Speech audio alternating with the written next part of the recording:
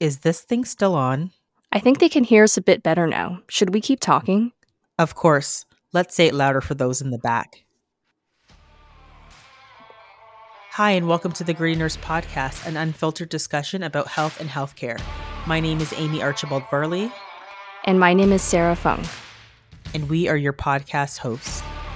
If you're listening on Apple Podcasts, Spotify, YouTube, iHeartRadio, or any other podcast platform, don't forget to hit subscribe so you can get updates on new episodes.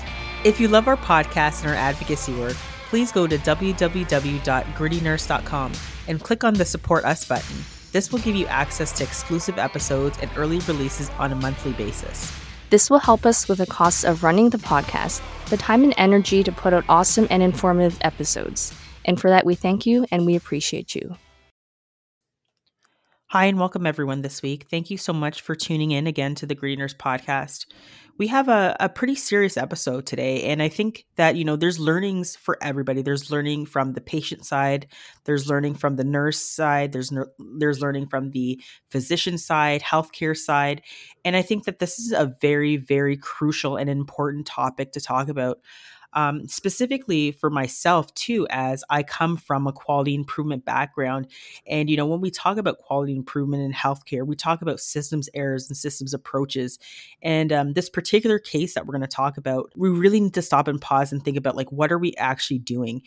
Although this case isn't Canadian, it definitely is scary for us too. I think what I said was, if the U.S. has a runny nose, Canada catches a cold. So, we have to take what's happening out there very serious to what can happen here as well. Our guest today is not only a fellow nurse, but also a fellow podcaster, which is quite rare in our neck of the woods. We're a small group here, but she's also been a really big supporter of us at the Gritty Nurse Podcast, pretty much since we started. Tina is actually from Good Nurse, Bad Nurse, and if you haven't heard of this podcast, I would highly recommend you listen to it, especially if you're into true crime. So her podcast actually is one part lighthearted and fun, one part deep and thought-provoking. A podcast hosted by a registered nurse who uses true crime and hot topic stories to educate and encourage nurses. So without further ado, I'd like to welcome you, Tina, to the Gritty Nurse Podcast. Thank you guys so much for having me. I always love getting to talk to you guys. And it's always a pleasure to have you here too, yeah. And, it's actually funny because Amy and I have both done lots of case reviews in our careers. And this was one of really particular interest to me, just based on some of the circumstances and the outcomes, which we'll let you get into. But maybe before that, we can just start by, if you could tell us who RaDonda Vaught is. RaDonda Vaught is a farmer. She lives in a small rural town in Tennessee outside of Nashville. She graduated from nursing school several years ago and then started working at a hospital in that rural area, and then decided she wanted more of a challenge. She loved nursing and she wanted to learn as much as she could. So like many nurses do, she decided to start working at Vanderbilt University because it's a level 1 trauma center and just lots of challenges there. She went to work in the neuro ICU, and she had been working there for about 2 years when a horrible event happened. She made a fatal medication error that led to, obviously, it led to a patient's death. As we say, the rest is history. It's been a rough 3 years. Actually, it's been 4 years. That happened in 2017, in December of 2017, but everything sort of, I don't know, it was swept under the rug for almost a year. Mm-hmm. Yeah, I think a lot of people are hearing her name now, and it's an important name to talk about and an important name for us to rally support around. So could you tell us a little bit about the medical incident, the error that actually occurred? So what happened, and this is a horrible story. It's actually one that it's kind of like you can't unthink it. It will make a mental image imprint on your brain that you won't be able to get out. So if you don't want to listen to this, you might want, I will just warn you. It's very disturbing. So RaDonda, it was Christmas. It was the day after Christmas. It was December 26, 2017. And RaDonda was working on the neuro floor as a help all nurse. So they were fully staffed. She was the help all nurse. So she was kind of floating around doing different things. She had an orientee, a new grad nurse that was with her. And another nurse was watching someone else's patients and one of his patients he had sent down to get a PET scan. Okay. And her name is Charlene Murphy. This patient, she had come in the day before. She had a subdural hematoma that they found on a CT. It had kind of resolved and she was doing better. And actually, she was sent over to the step down area. So she was in the step down area of the neuro ICU. So it's still kind of the same floor, but lower acuity. She did telemetry was discontinued that morning, so she did not have to be quote on a monitor. And so when it was time for her to go downstairs get her PET scan, they just wanted to kind of do a scan just to make sure, like, what's going on? Where'd this brain bleed come from? Why did this happen? Is there some sort of lesion? That sort of thing. Just looking to see if they could find. So they got her down there, and she's very claustrophobic. The family had already told them that she was claustrophobic. They told them in the emergency department, and instead of them ordering something for her to be given up on the floor, they sent her on down, and then she got down there and was like, I cannot go through that. I absolutely cannot. So the radiology department called up to the nurse. The nurse tried to get an order for some sedation. The doctor said, you can just give 1 to 2 milligrams of Versed, and she doesn't need to be monitored. It's fine. She's had it before. She'll be okay. And there was a little back and forth between radiology and the doctor and the nurse. And RaDonda Vaught has nothing to do with any of this. She's going around being a nurse, okay, being the help all nurse. So, well, then the doctor puts in the order, and then the nurse is like, I'm watching this other nurse's patients. I can't leave to go down there and do it. So this is a perfect opportunity to utilize the help all nurse.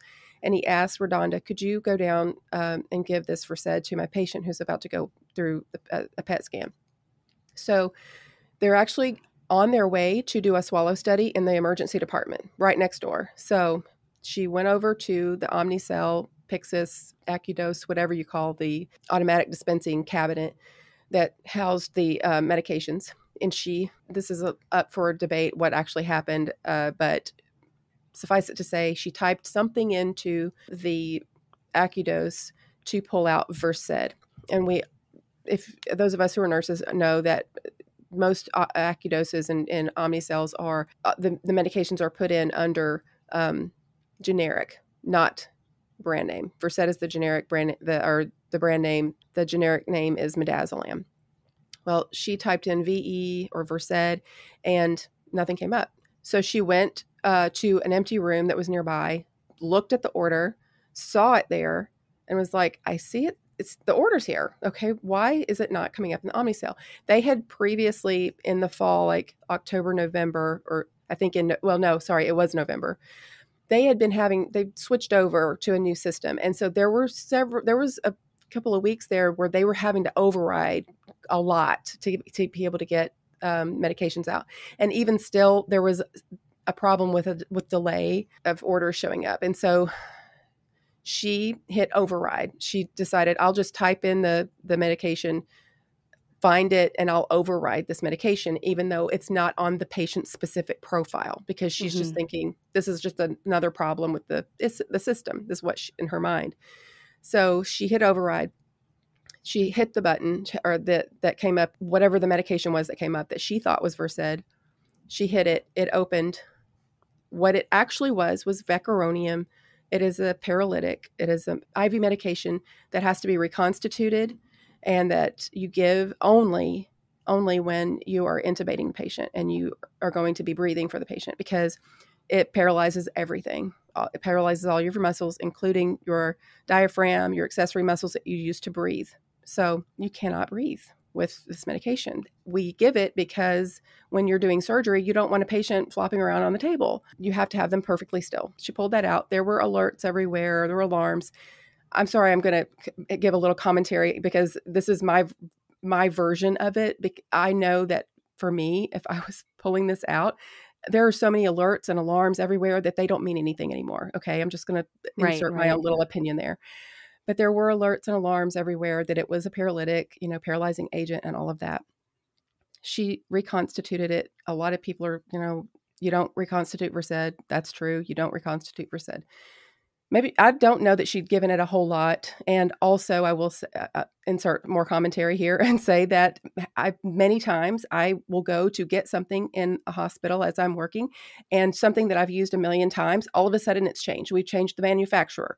We used to hang Mirum in a 100 ml bag of saline that's already put together from the pharmacy, and all of a sudden you go and it's a little the vial, and you're supposed to pull it up in a 10 cc syringe and push it over 5 minutes, and it's like, when did this happen? So stuff like this happens all the time. I will just I wish I could have stood up in the courtroom and yelled that to the top of my lungs. It is not that, to me, unusual to go and grab a medication and be like, you have to, oh, it's powder, oh well, last time it was a liquid, and move on. Okay, so anyway, she drew it up. She went down to the PET scan. The patient was outside, like kind of like the hallway area, because they had given her the contrast agent, and it wasn't IV contrast, like, that would be bad on the kidneys. It's the like glucose agent that they give, So they had given it to her though, and it only lasts like an hour or so, and so she needed to get her scan. So they were kind of letting her sit there waiting for her sedation. So RaDonda verified, who she was. There is no scanner down there. Okay, there is no scanner. As we all know, our medical records are in our computers. There's no medical record. There's no file, physical thing that you could pick up. There may be a notebook with some things in it, like EKG strips and stuff, but there is no medical record that's going to have orders and anything in it that's of that much value. And so you have to have the computer if you want to see orders, like the order for the medication, to be able to verify it. So she could basically look at the patient and say, what is your name? And the patient can tell her name. This was not her patient. She doesn't even know this patient. And so she administered the drug. It went into an EJ that was in her neck. The patient complained that it was burning. She slowed it down a little bit. The patient said that was fine. And so she asked her, are you okay? And she said, yes. So she flushed it. And then she said something to the staff, I guess, there in the radiology department, and kind of left her in the care of the people in the radiology. Now, radiology technologists, they don't have monitoring capabilities or assessing capabilities like registered nurses do. They're very, very highly educated, highly skilled at what they do in their imaging. And I could not do their job, but their scope of practice does not include assessing and monitoring. But that being said, she was already down there with them. You know what I mean? She was already down there with them. So she gave the medication, and then she went on to the emergency department with her orientee and to do the swallow study. And the next thing you know, one of the radiology techs looked at Miss Murphy and was just, something's obviously, she's in distress, and went over. She did not have a pulse. They called a code. They brought the crash cart. They got the ambu bag. They intubated her. They had no idea what was wrong. They took her back up to the ICU, and RaDonda had put what she thought was Versed and the syringe and everything back into a little baggie, like a little biohazard lab bag that she had brought it down. So she took it back upstairs, gave it to the patient's nurse, and said, this needs to be scanned, and we need to waste what's left, because she had only given a partial dose. At this point, that nurse opens up the bag, looks at it, and says, is this what you gave the patient? And she said, yes. And the nurse said, this is not Versed. This is Vecuronium. This is a paralytic. So she immediately went to the patient's room and told the physicians that were standing there with the patient what happened. Of course, they knew at that point that they already knew it was bad. They didn't know why. They didn't know what was going on, what happened all of us so suddenly, since she was doing better. They were assuming that it had something to do with the brain bleed. But at this point, they realized that she likely had an anoxic brain injury, because she had not been breathing for a while. And so she was absolutely beside herself, devastated and destroyed, completely. And she filled out an incident report. And from there on, she told anybody and everybody, every investigator that asked her, she, from front to back, everything that happened, all the details, without an attorney present. And, the Veritas report that she filled out was supposed to be privileged. It is supposed to be something that is there for us to be able to learn from in a just culture. so that we can look at a situation like this and say, what in the world happened? What can we do so that this never happens again? I don't know. That's exactly what happened. Yeah. So, I think that I think the first thing that we should say is that that's hard. That's hard to hear. And I think the first thing that we do need to say before even moving forward with the rest of this episode is, someone lost their life. It sucks. It's beyond sucks. There's nothing that we could do or RaDonda could do or say to bring that individual back. And our heartfelt apologies, and I'm sure the family has heard this, the Murphy family. Of course, I don't think anybody, like, hearing that, if it was my mom, if it was my aunt, like, I think, I couldn't imagine the pain that I'd feel if that was my loved one. It was really hard to listen to her daughter-in-law, talk about that they were cooking Christmas dinner the day before when she started having the headache, and Mhm. then they got to the hospital, and she knew she was going home, so they didn't celebrate Christmas in the hospital. They were going to wait Right. until the after, and her daughter-in-law was just absolutely, it was heartbreaking, really Yeah. heartbreaking. This is a sweet family, really sweet family. Yeah, I think what you described is every nurse's worst nightmare, that they're going to make a med error, right? And that it's an error that actually does affect the patient. And I'll be the first to admit, I have made a med error before. I have made a med error too. Just with what you described, and I think I read some of the deposition. I think Sarah sent me an article that it's everything is out there, it's public. And I mean, as a quality improvement specialist myself, we look at various different areas. So we look at, like, what are some patient factors that resulted in this patient's death? What are some of the environmental factors? What are some of the policies and procedures that could have been amended and fixed? What were some of the materials? Like, just hearing the stuff about the Omnicell is just like that even glares to me. What were some of the equipments and things that were missing? Like, one of the things that we have out here is the ability to scan the patient's bracelet and then to scan the medication. That's like another, you know, um, a way to alert that there might be an issue. And then also just talking about, what are some of the different surrounding concerns that we might have around, high alert medications. And like you said, all the bells and whistles went off, but there's also alarm fatigue, especially that she worked in a neuro ICU. It just pains me to think that we're pointing our finger at one person when clearly, like, clearly, this is a huge systems issue. Yeah, and it's one of those things where we try to promote this culture of transparency, right? So we can learn from it, not to be punished by it. And I just feel like this was the perfect storm of, all the wrong things that happened. And I guess for me, because I want to know, what happened afterwards. Like, how did it go from this error that occurred to she's being tried, like she's on trial? Like in Canada, we hardly ever hear about nurses or any healthcare professional being tried criminally for any sort of, med error. Like, how did it go from that to the trial? Maybe you can kind of give us a summary of that. When that initially happened, RaDonda was let go very soon after that. She was off for like a week or two, a couple of weeks or something, and I think they did let her go like January 4th or something like that, like very quickly. I don't know that she ever went back to work there. Vanderbilt settled out of court with the family, with Shirley Murphy's family. I believe it was February of 2018. It's an undisclosed amount. I mean, there's been some numbers thrown out there, but it's irrelevant. It doesn't matter. There is no number. It could be $5 million, and I would be like, okay, that's fair. It's just, it doesn't matter.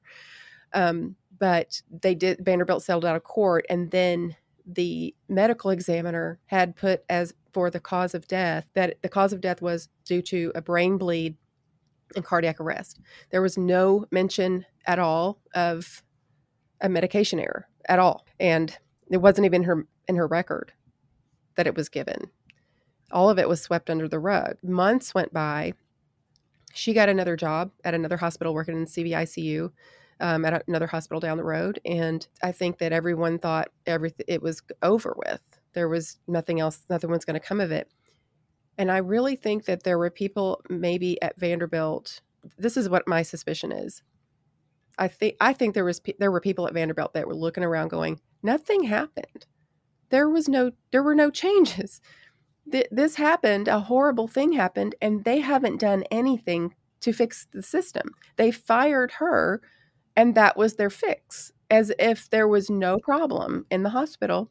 And I think because someone in October of that year, many months later, called the Center for Medicaid and Medicare Services and made an anonymous report about a medication error that had happened at Vanderbilt that led to a patient's death. And then they did a surprise visit to Vanderbilt.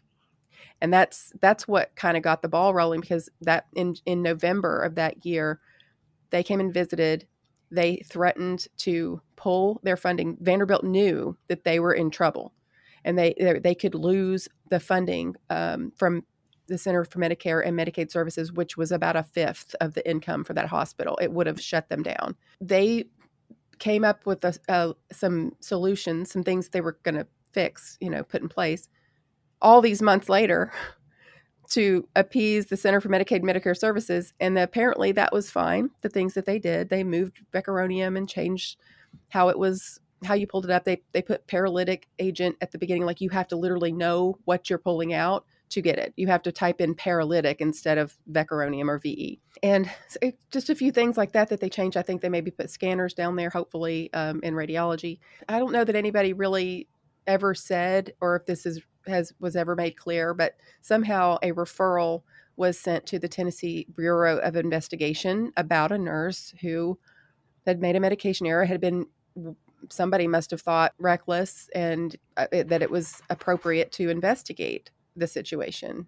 Right. Now, who sent the referral, I don't know, because all the TBI agent on the stand would say was, I got the referral for this situation, because they wanted to know. Disclosure of where the referral came from. She never said. And so I don't know if it was CMS, like the Center for Medicaid and Medicare Services. I don't know. And so then she went and interviewed RaDonda, and then she took all of her, and they played that almost 2 hour interview from RaDonda telling exactly what happened from what I just did, except it was like a very long interview. She told every single thing. And you can hear her saying, I should not have overridden. I should not have done that. I should have looked at the vial. I don't understand why I didn't look at the vial. I should have.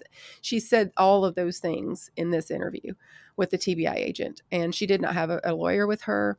And then TBI took that information to the district attorney, and the district attorney, Glenn Funk, who, by the way, incidentally, is up for re-election right now. This is 2022 and March, and I know that early voting is going to be going on in April, in just about a month. Oh, does he have a Twitter account? I think we can. Oh, yes. He has a Twitter account on Twitter. Facebook. Yeah. Oh, I think we've been aggravating him a little bit the past couple of days. We'll put some more pressure on. Yeah. And I think that there is maybe a district attorney or a potential district attorney running against him, somebody, wanting his office, who has made a public statement that she didn't agree with the prosecution, but I'm not 100% sure about that. So I don't really want to necessarily promote her just yet. Yeah, he decided that was a good idea. Let's go forward and prosecute this. And so he had her arrested and brought her, into court. And that's what happened. There's so many questions there. And I wonder, Tina, do you know if they did like a quality of care review with RaDonda immediately after it happened? Because normally what we do, and I can only tell you about the process here in Canada, typically when we have like a medical error that results in death, we will pull all the key stakeholders together and we have a meeting essentially. And this meeting is covered it's protected from HIPAA laws. So similar laws to what you have in the States in terms of it can't actually be, this particular conversation can't be pulled and used in a court of law. We don't take notes. The only types of documentation that we do put down are the recommendations. So what are the recommendations that came out of this particular quality of care review? And then the recommendations are usually what we would share with the family, but the conversation itself is confidential. And we try to make sure that we have nursing staff, we have administration if they were involved, we have physicians that were involved. We try to make sure we have all the relevant parties. So we sit down and we say, like, what happened? Please tell us transparently what happened. Do you know if that happened with RaDonda? She filled out the Veritas report, and that's what that is. So it's just a report, but not like an actual sit down root cause analysis, nothing. all of that. So what the way that Vanderbilt handled that was to take her report and file it, and then put on the death certificate, or medical examiner have put on the death certificate that it was from the brain Yeah. bleed. So it feels like everything. And then their answer to all of the problems was to fire the nurse. And I think that when CMS came along and said, "Wait, what happened?" Yeah. They went, "What? They It panicked. wasn't us. It was her. She was reckless. She overrode Oh the my God. system. She completely ignored alerts and warnings that were all over the place. So no accountability. She abandoned her patient. She gave a medication even if she thought it was Versed. She abandoned, walked off, and left the patient there. Nurses all over were going, "Wait a minute." You know, I can't help but think that they made her the scapegoat in this Mhm. situation, and that Yeah. her firing was almost premeditated, right? Because maybe this exposed a whole lot of errors in the system, and they thought, like, there's no way to fix this. We're just going to put this all on poor RaDonda and hope that she never speaks out about it. Our state nursing board in the state of Tennessee, actually, when this happened, they issued a letter. They investigated the situation. Okay, they have a panel of investigators. They are neutral. They are there to protect the public. They are not there to protect nurses. I try to tell Right. people this all the time.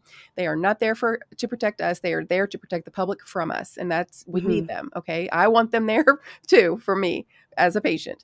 And so they looked at it and investigated the situation, and they sent a letter to RaDonda saying that no further action is needed. This was a medication error, and they did not even suspend her license, let alone revoke her license. Right.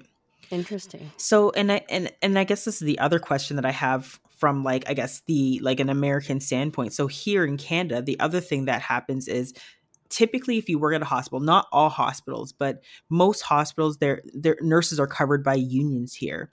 So if you are part of the union and let's say you're being sued, the union also will help support the nurse in whatever the situation may be. And then again, if the hospital's being sued, the hospital will provide protection for the nurse even if they're unionized as well. It sounds like she was not unionized.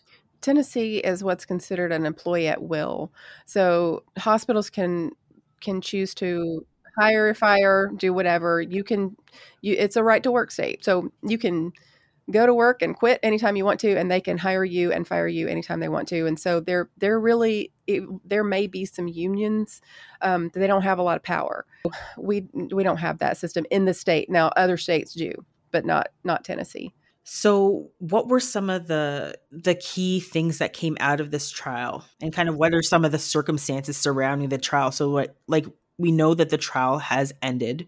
We know that she has been convicted criminally. So she was charged initially with 2 cases of reckless homicide, and I did my little research in terms of what reckless homicide looks like, and I think in terms of what that would be here in Canada, it would probably be some form of involuntary manslaughter here. So she was charged, now convicted of reckless homicide. Well, she wasn't convicted of reckless homicide. She was initially charged with reckless homicide, which is a greater offense, but Right. she was Okay. charged with a lesser offense of criminally negligent homicide.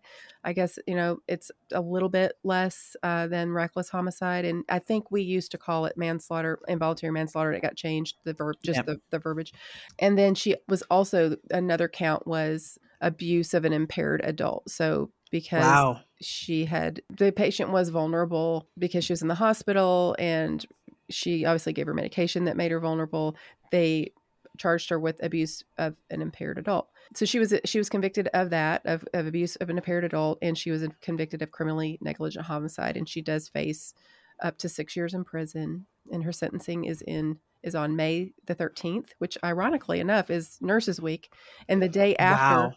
the nurses march that's apparently going on in Washington D.C. But I think that there's a lot of people that's going to be going to Is that the Nashville. Million Nurse March? Yeah, that whole thing that's going on, I guess, on the 12th. Now there's a lot of people going. There's a lot of people going to that, and then that Friday, going on down to Nashville. But there are a lot of people that are going to be going to Nashville for the sentencing. It's so extra to charge her with abuse of an impaired adult. Like, this kind of says that she intended to do this, which she obviously did not. I agree with you, Sarah. Like, what happened to the whole intentionality. Like I think that piece is like really important, right?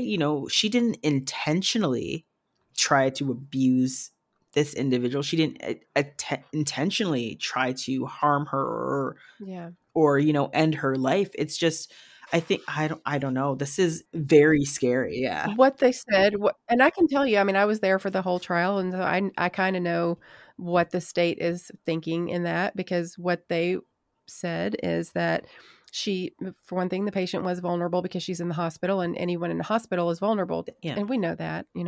I try to remind myself of that all the time. They're stuck in this room, in this bed.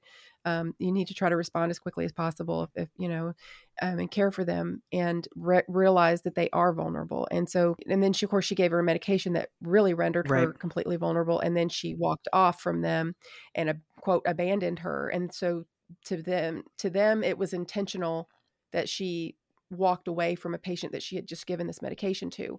And that was their thinking. To me, I believe it was all part of the same medication error. And if she had given a milligram of Versed like she thought she had, it would not have been an issue. Also, if Vanderbilt had required that if a patient was going to be given Versed and going to be going off the floor, going down to radiology, there should be a way to monitor a patient down there. There I was going wasn't. to say, what's the standard of care? If there were no standards of care surrounding those various elements, you can't make policies afterwards and be like, well, she should have done X, Y, and Z. Yes. If there was nothing in place, that is the hospital's fault. Right. Like that is not the nurse's fault. She's not supposed to if there is no standard of care that outlines, if this medication is given, you need to stay with the patient for, you do Q3, Q15 vitals, or Q5 vitals, you do X, Y, and Z, and that's not outlined. It should just be understood that if you give a sedative, that then you do, Q15 minute vital signs, or you do a complete assessment, or set a full set of vitals, or whatever, assessing their breathing, wait with them for 15 minutes, like whatever the standard of care should be. It should be automatic for everybody, and everyone should know it. It shouldn't. But instead, the way that it was put on was as a nurse, as a professional nurse. And they did have a nurse that was there, who's been a nurse for a million years, and she said that basically, RaDonda should have known as a nurse that she should have known, without Vanderbilt telling her, without a doctor telling her, to stay with the patient. Even if she had given the Versed, she should have known to stay with the patient. And that was the argument. Yeah, and I think that, like, what you had said before, Tina, was that she was an exemplary nurse. So it's not like there's this pattern of behavior that's continued on for a period of time. Like, this was something that just happened one time. And that's exactly right. And I will tell you, what you're alluding to, as I was telling you guys this before we started recording, there was a nurse. The nurse that was following her as her orientee, the new grad nurse, requested that RaDonda be his preceptor because she was such a good nurse. She took such good care of her patients. She was so detail oriented. She was so good at educating, loved to just loved nursing. Just sounds like, I don't know, just who I would want to be my nurse. Do you know what I'm saying? She's you, she's me, she's Sarah. Right? She's all of us that are so passionate about nursing that we make podcasts so we can talk about it in our days off. I mean, and then there was a physician that, this is not the biggest compliment in the world. A physician on the stand under oath was asked what kind of nurse she is. And he said, she was an excellent nurse. She's the kind of nurse you want taking care of your patients, your highest acuity patients, because she's going to monitor them so closely. She's going to let you know if anything changes. I can't imagine a better compliment coming from a physician. These are these unfortunate series of events that happen in healthcare. And this is why, like I was saying, like, we started the episode with saying, like, who is RaDonda Vaught? And I think people have to realize that really she could have been me. She could have been Sarah practicing. She could have been you. And I think this is where we have to start having some conversations about, what's happening within our communities, within nursing, within healthcare, within even, the patient experience realm. But before we get into that, what are some of the concerns that you might have kind of surrounding the verdict that has come out, and what does that mean for nursing and healthcare? it's still so fresh because it just happened a couple of days ago, and I was working when the verdict came in, and I felt like it was just such a punch in the gut. I keep saying that because it's exactly how it felt. It just took the wind out of me. I really didn't expect 12 random people to hear all the details of the case and find her guilty of all of those charges. It was so shocking, and I really am afraid. I'm afraid as a nurse that there are going to be nurses, and not just nurses, because this will affect all healthcare workers that deal with direct patient care. There are many healthcare workers who potentially could make a mistake that could lead to a patient's death, not just nurses. This could happen to doctors. I mean, a CNA could, I know they're not technically licensed, but they also are responsible for taking care of patients. They could, this actually happened here in the States where a CNA decided to get a patient up out of bed in a nursing home, and they technically required a two person assist, but everybody had been doing it, getting the one, and it was fine, one person. And this time the patient fell, broke a hip, ended up immobilized, eventually developed pneumonia as a result of being immobile and died. And the family sued, and then they came after this CNA. Like, wait a minute, you chose to do this when you knew there were supposed to be two people. So any of us at any time heard this horror story. I worked in CVICU and was taking care of an ECMO patient. And one of the ECMO specialists told this awful story about a radiology technician that brought a portable X-ray or X-ray machine into an ECMO room and tripped over the cord. And I mean, you're not going to survive that because it's like a garden hose coming out of their neck. And so it pulled out and the patient died, of course. And this radiology tech just tripped over it. I mean, what were they just not careful? Do you not know how sensitive this is, how careful you have to be? I mean, you can say all those things. And that's what I worry about, is that there are going to be things that are going to happen and people are going to be like, oh, I can't say anything. I want to go home to my family. I don't want to risk, if I say something, I could get arrested. What if, so people are going to start covering things up and being quiet instead of being like, oh my gosh, I just made an error. How did I do this? Mm-hmm. That's what scares me about it. Yeah. And that is the worst case scenario. Like, that is, for someone who works in quality improvement, like, we know errors happen. It's the hardest thing to deal with them, to fix them, to correct them if we have no idea what's happening. And we need people to feel psychologically safe to say, this error happened. And for us to say, okay, let's look at and see how this occurred to make sure it never happens again. But what systems improvements can we make to ensure we put all the checks and balances in place? And I think for me, that's the scariest element. Like, we're supposed to be able to say, I think there's some analogies in terms of like healthcare and how unsafe healthcare is in relation to like bungee jumping and getting into a plane and all these various different things. We have to have an environment where we have that just culture, where we can have these conversations to continually improve patients' and families' lives. But if we don't talk about the errors, we're only going to see more and more of them, and deadlier errors. Like, this is, and now if people are afraid, like, I could tell you, in any circumstance where we have like quality improvement and we're pulling people together, it is so hard for people to have those conversations, especially when harm has occurred, to say, I misread the label, or, those two vials look exactly the same and I pulled the wrong vial. I pulled the x-ray out and I did the wrong surgery. Like, it happens, and it's super unfortunate, but we have to look at it from a systems approach, because people are people. To err is human. There's literally like a whole book on to err is human, and how error occurs and how we can prevent it. But if we have fear because, you can't have these safe conversations, I think that is the more devastating downside to all of this, that people just won't say. And it's so hard to build that culture of trust, right? Where it's okay to admit you've made a mistake, and it's okay to talk about how we can move forward, right? So I feel like this case and this verdict has undone probably years in many organizations where we try to let staff know it's okay. Like, I've worked in organizations where it's like pulling teeth to get nurses to come to these quality of care reviews, let alone speak up at these reviews. And everyone is going to be afraid now because of what's happened, and it's been so widely publicized, and I just don't even know, how we move forward from here. That's a big question. One thing that really bothers me a lot is when I see people on social media who get so angry because I keep defending RaDonda and this whole situation, and I'm advocating. I'm not. What I know is that, for one thing, I have not come out and said anything about the actual mistake that she made, and that, she should not have lost her license, or that there shouldn't have been consequences. I haven't said anything about that. That's in the past. There's no point in even talking about that.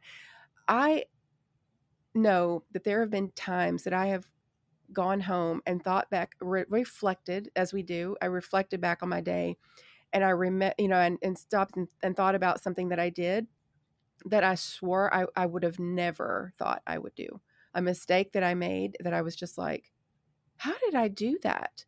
What was I thinking? It doesn't happen all the time. It is rare, and it gets more and more rare as I get more experience. When it happened a lot more often when I was a new grad, because I was new.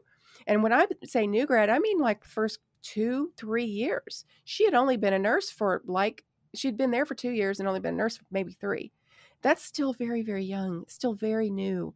You're still learning. You're still trying to figure out your time management. You're still trying to figure out what's important, what's not, what to focus on, what not to focus on. It's all, you're still learning everything. And so I do make less and less mistakes, and I know what to focus on. But there's still times when I catch myself, doing something, and I just think, how did that happen? Because I want to be better. I want to do better. So I'm doing that for myself. And I just think that if there are people out there who are looking at this, wanting to analyze and tear this whole thing apart and pick it apart, you can do that. You can totally spin this in a way that you can get up on your high horse and put your halo on and be, just totally perfect and just pick it apart. It's a terrible mistake. And she says that. She admitted it from the beginning. She's never said it was anything other than that. But if you think that if you work in direct patient care, if you are working with patients, giving medications, taking people to the bathroom, supposed to be turning people, somebody gets a pressure ulcer and you Yep, I didn't was going chart. to say, never event.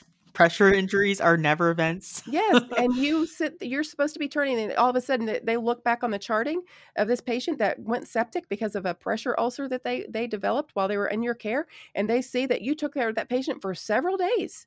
That patient didn't have a pressure ulcer charted on this day. And then all of a sudden on the 5th day, you had been working for 4 days straight. On the 5th day, a new nurse comes along and goes, there's a pressure ulcer here. And that was the start of the whole thing. That was the start of the whole thing, Nurse Tina. You didn't chart that. Did you turn this patient? And I look back and I think I would have always turned my patients. Of course I turn my patients. I would never, a patient like that's that vulnerable. That would have been top priority. Well, you didn't chart it. You didn't document it. It wasn't done. Yep, 100%. We are all at risk. There's so many things that can go wrong. So many things that you don't even know that you are doing or not doing that could come back to bite you in 3, 4, 5, 6 years. The DA decides what this nurse, this all comes back to you. As that nurse said, that expert said on the witness stand, the buck stops with me. Everybody else before me can make mistakes. Everybody else before me can, the pharmacy tech can switch around the medication. So when I check that medication, I better be perfect. And the person before me can type it into key it into the Omnicell wrong. So when I go and type in VE, I better be perfect because the buck stops with me. So I have to be perfect, right? Yeah, that's I'm so sorry. It just really makes me so mad. No, but this is like, you literally have to say to nurses who might be, having this split in terms of decisions or thinking about this in a different way, that you live in a glass house too. Mm-hmm. We're all living in glass houses. So if you want to throw up the first stone, remember that you live in a glass house too. And I know a lot of people are like, oh, well, I've never made a mistake. Any nurse out there, Listen to me today. Any nurse that tells you they've never made a mistake in their career, they are lying to you. They need to get up off their high horse, because that is not true. We all make mistakes. It's just inevitable. Like, I think there are lots of things that we put, like, nurses love checklists. Like, we're just like checklist happy. Like, but the thing is, it's actually a proven science. Like, we follow airlines have checklists, and they follow these checklists, and they have that check and balance where the pilot isn't, the main person, the main captain on the ship. Healthcare is still working that kink out. But the thing is, we are using checklists. We have lots of little things that we do to make sure that we don't make an error. And I could tell you, when you're a nurse and you make an error, you do not sleep. It does. You can't even, and it's like, you just know, and you hope that it doesn't affect someone the way this affected the Murphy family. I remember when I made my first medical error, and it was actually an insulin error. So imagine, right? I gave insulin that was, and surprisingly, it was actually too low of a dose. So I looked at the sliding scale. I couldn't really read the numbers, and I thought it said a particular number, and I gave less than I did, thankfully. But the thing is, this is why they say, okay, when we're looking at charts, we want doctors to, we want them to do print orders now. So, like, for example, or don't leave trailing zeros. Don't do, and this is the way we find that out is through people talking honestly about the error that has occurred, and then they make changes in the system to make sure that, the next nurse who comes behind me doesn't do the exact same thing. The fact that, people are picking it apart and being like, well, she should have known, she should have done, means that we're really not thinking about this the way that we really should be. And it's very concerning to see that there's so many split thoughts on this whole situation. Yeah, and I think that online, people just read what they want to read or hear what they want to hear, right? So if they were not going to support this nurse anyway, they're just looking for that headline that says, oh my God, a nurse gave the wrong medication and now a patient has died. And these people, not like us, they don't have that background information to understand how stressful it is to work in healthcare. The alarm fatigue, the burnout, the incredible amount of stress that nurses are on right now, like having double the workload that you normally would. And also with RaDonda being sort of a help all nurse, she didn't have, like you said, she didn't know any one of those patients. So it was kind of like, she's just doing whatever she needs to do to help out. Yeah, like right. A float, yeah. And, I've made a med error too. I still remember I gave, it was an oral morphine order, and I gave 10 milligrams instead of 5. And we didn't find out until the end of the day, because back in the day, we still had to do manual count on the paper. Counts. And we were not allowed to leave if the count was off, and the count was off. And when they kept saying the name of the medication, I thought, oh my God, that was the one that I gave. I popped it out of the wrong tablet. Like, we didn't have the automatic dispensing cabinets. It was just under lock and key. So what I ended up doing was, my manager said, you need to go and let the patient know. And that was probably one of the hardest conversations I've had to have. Yeah. And she was actually, thankfully, very understanding about it. I told her what some of the side effects might be. I filled out an incident report on myself. But I think this was probably one of the best case scenarios. And it's just so disappointing to hear what RaDonda went through compared to what I went through, or maybe many other nurses have gone through. And I think this is the point where we are trying to talk to people to really let them know and understand what the nursing profession is, because I think individuals, a lot of the community who don't really understand healthcare, have this really, jaded perception on what the nursing profession is about. And I think we've been talking for years about the burnout, about the understaffing, about doing more and more with less and less. And people don't understand how incredibly stressful that is. And that we are still going through a pandemic. I know that people are like, oh, well, I know in the States, they're not even counting numbers out there. But we are still reeling off of two of the most devastating years in healthcare that I can put on record. And people don't understand the insurmountable amount of pressures that nurses have. And I think that's a part of the conversation too, right? We have to talk about the things that we don't have to support ourselves, like safe staffing levels or all the various different asks that we have where, healthcare has become so business oriented. I feel that even thinking about this case, who are they trying to protect? Are they trying to protect their image? Are they trying to protect the fact that they didn't have these things, these checks and balances in place? Who are they? Are they trying to protect the patient? It feels like they aren't trying to protect anybody else but themselves and their reputation. And that's concerning too, because that's not patient safe and patient quality care. I think that if Vanderbilt had stood behind RaDonda from the beginning and had, they could have let her go, but they still could have treated it like what it was, and it was a medication error, and reported it to whoever.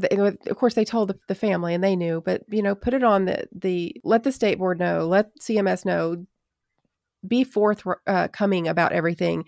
What changes do you need to make? But it's like they were just so afraid that they were going to suffer some sort of consequences that they just tried to cover it up. And then when the hammer came down, RaDonda's defense attorney, he had a great analogy. He said that it was like a game of musical chairs. And when the music stopped, everybody had a seat except RaDonda. Vanderbilt had a seat. All the doctors had a seat. The other nurses had a seat. Everybody else that was involved in that situation got a seat except her. She was the one that pushed the medication. She was the one that overlooked the medication, but she was also working in a system that had a lot of holes in it. And they know that. They knew it when it happened. That's why they made changes. Yeah, that is definitely the most terrifying part, right? To be like, I don't even have words for what's happening. It's actually really scary as a nurse hearing this. And I saw your post on Instagram and you kind of talked about it a little bit earlier too. Tell us a little bit about this district attorney. I mean, you've alluded to the fact that there were some kind of shady misgivings kind of from the beginning. All I know is that Glenn Funk is the district attorney in the Nashville area. He's the one that decided to bring criminal charges against RaDonda. I do know that he is an adjunct professor at the Vanderbilt University School of Law. Vanderbilt University and the medical center they're not like under the same umbrella. They're separated. They separated years ago, I guess, but I still feel like there's an affiliation there that still feels awful. I don't know. It feels an awful lot like a conflict of interest to me, because it seems like he would be trying to protect Vanderbilt's interest, being that closely tied. That's just, I don't know. It doesn't seem fair to me. And he is up for reelection. And the thing is that even with, all that stuff aside, he chose to prosecute a nurse for making a medication error. I think that district attorneys need to realize that if they do that, they're going to have the whole healthcare field. I think all healthcare people need to be waking up and seeing this. If you live in Nashville, I would be voting. When the election comes around, these small elections, a lot of times not very many people show up. If it's not, the year of a presidential election, it's smaller ones.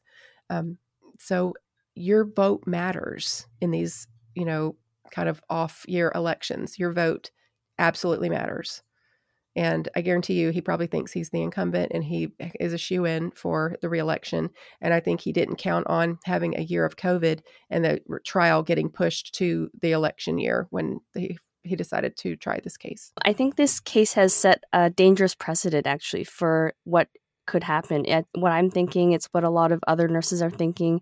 And you kind of alluded to what I was going to ask you in my next question, Tina, which is how can people help, or what do you think some of the next steps could be? Because this is obviously not ended. There's going to be a lot more, I think, in the news. Like, what do you think people can do? Well, there is a Facebook group called Nurses March for RaDonda Vaught. And it's anyone who is interested in going to Nashville and just being there on May 13th when that's the date of her sentencing. And anyone who just wants to be there in spirit, you don't have to necessarily be able to go. But it's a good place to go because any kind of updates that I get, I'll put it on there. And so, we can kind of keep everyone who is interested in following this updated on that group page. So if you want to go, it's a private group, but if you ask it, it's a low threshold for me. I'm not that picky. I don't care. I just want to get the word out for her. I just want to, and I mean, if you go on there and start bashing her, I'm going to get you off there because that's the whole, point. So don't think that's going to happen. But I think that's a good place. I know that there are some people trying to set up some kind of an account for her, like to be able to donate. She lost her license. The nursing board decided to come back a year or so later and review and investigate the case. Okay, they sent her that letter and were like, oh, you're free and clear. We investigated, you're good. Then they went back like after all this kind of came out and they reinvestigated and decided to take her license away. They were all of a sudden shocked at what happened and took her license away. So she can't work as a nurse. She's a farmer. She's working as a farmer. She's got a long, I don't know what's going to happen. I don't want to speak for her. I don't know if she's going to appeal. I don't know any of that stuff, but I feel like she's going to need some help. Mm-hmm. And I've been waiting and trying to find out some information for, how people can help. And I think we're in the next day or two, we're going to get some information about that. And we'll put that on the Facebook page. Yeah, please share whatever you have. We'd be happy to share that as well. And I was going to say to Sarah, maybe we should make a trip to Nashville. I have actually been to Nashville before, a long time ago. I've never been. It's a great city. Yeah, I mean, whatever we can do to help and support, I think, like I said, although this is happening in America, I think this is a very dangerous precedent to set for nursing and for our profession. And I think that, we all need to come together and really talk about what's happening here and talk about, errors in healthcare and how we are supposed to be dealing with them, because we should be looking at them as a root cause analysis. I think there's a complete difference where, for example, we had an episode where we had Bruce Sackman on our case where on our podcast, where he talked about people who were serial killers. That's not the same situation here. And I think that, we really need to give our heads a good shake in terms of what we're doing. And again, I keep on saying this because I want people to also understand this side, that we understand the gravity of the situation. We understand that, and just like you said too, Tina, she lost her license. She was fired. I want to challenge people out there to really think and ask themselves the question: do you think that this individual, or any nurse for that matter, who, mistakenly or has a mistake in medicine or in healthcare, and it results in a patient's death, do you think that individual should be held responsible and should go to prison? Or should we be looking at what caused that error to occur in the first place from a systems level? Like, I think if this is the direction, this is the route that we're going to take, I think we might see a drastic decline in the amount of people who want to get into these caring professions. Because I think at the end of the day, we get into this work because we care so deeply for human beings. We care so deeply for our brothers, our sisters, people that we don't know. Like, if you think about it, we are caring for people we don't know about. Like, what type of person does that, right? You have to think of the type of person that gets into a profession where you're going to be looking after someone like they are your loved ones. And I think that's what we need to really think about. And whatever we can do to help and support and change people's minds to think about this in a different way, I think we're willing to do. Yeah, and speaking of loved ones, I had read something, Tina, I'm not sure if this is true or not, but that the Murphy family actually said that they forgave RaDonda for what happened, and they understood that it was an honest mistake. Do you know anything about that? They did. When it first happened, when she was first arrested, they did sort of make a statement, like one statement that basically to the effect of how devastated they were, but that she would have wanted them to forgive her. She would not have wanted her to be prosecuted and all of that. That's what they said initially. They have been pretty quiet ever since then. So I don't know if that changed over time, or I know just they were there for the whole trial. Most of she had several family members that were there. It was really sad, just to see them. They were very strong to come and endure the whole thing. Nurses all over, and I hope that they know this. I think that they do. But we are all grieving for Charlene Murphy and her family. I grieve all the time. Every time I think about it, it's horrifying. And RaDonda does too. She won't have another day of her life that she doesn't think about it. Yeah, I wholeheartedly agree. I mean, I think it is tragic all around. Like there's no real good way for either end. Like I think this is what I think about sometimes when I, even when I think, and maybe this is just my opinion, when I think about, we don't have this here in Canada, but when people like the death penalty, should we really make someone lose, like we've lost a life already, should we take away someone else's as well? I don't know. For me, I find that we should really think about these things very, very cautiously and very carefully, and really think about what we're doing to one another. I think over the last 2 years, people's appetite for humanity has really changed, and I think that's another thing that we have to talk about. I feel like I said, it's very tragic, and I really want people to really think about what we're doing here. Absolutely. Yeah, thank you so much for coming on, telling us this most important story. And I really hope that, our listeners, I hope we get some feedback. Like, I'd like to hear from people. I'd like to hear some perspectives. I think the other piece is that accountability for hospitals and for Vanderbilt. Like, I think maybe they thought that they're going to get away with pointing the finger at one person's chest. But I think, again, we need to all point the finger at them and say, well, what could you have done to prevent this as well? Mm-hmm. So thank you, Tina, for coming on. I know that you feel very passionately about this. I know that it wasn't easy for you to tell her story, but thank you so much for being her voice and advocating for her. We have watched you advocate for RaDonda for a very long time, and we need more people like you out there. So thank you so much. Thank you. Thanks for having me.